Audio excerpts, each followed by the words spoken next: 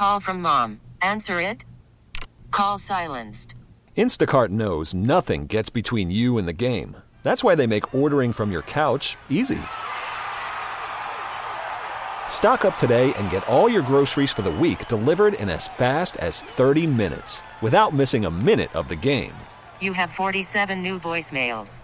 Download the app to get free delivery on your first 3 orders while supplies last. Minimum $10 per order. Additional terms apply.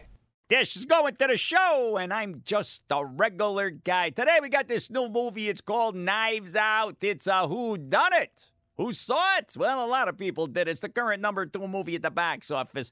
And it's kind of a modern twist on one of the bona fide war horses of movies, plays, books, board games, and interactive experiences. You know, where somebody's murdered, there's a lot of people who could have done it, and the question is, who done it? Many times it's the butler, but in Knives Out, there is no butler. There is a maid, there's a nurse, and a really rotten family, and a dead old man. The patriarch of this rich family, he's the guy that made all of the dough, and now he's dead with his throat slit. And there is a huge inheritance. So needless to say, there's a lot of familial interest in him not being around. Daughters, sons, in-laws, grandchildren, even a help. But this is where I gotta shut up. Because when it comes to stuff like this, I am reminded of the old episode on The Honeymooners when Ralph Cramden, he got tickets to see a murder mystery play, and his mother-in-law comes over. She walks into the kitchen, and she spoils the plot, and Ralph lets loose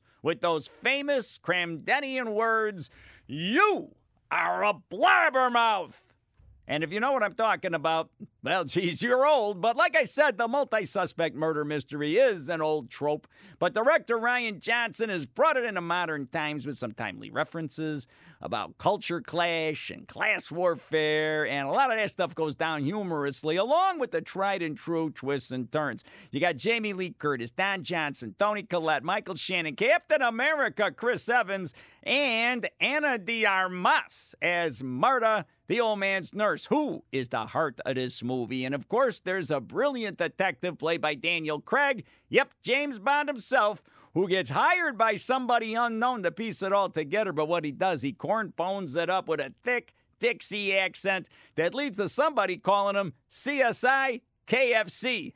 So, yeah, there's laughs, there's flashbacks, there's secret windows and stairways. The house is almost another character.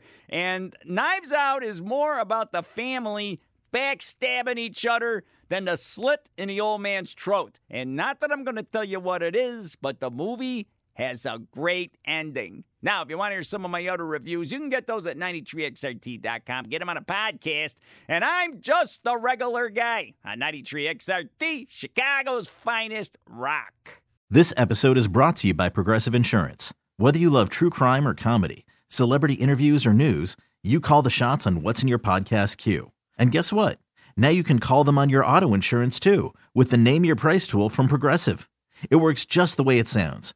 You tell Progressive how much you want to pay for car insurance, and they'll show you coverage options that fit your budget.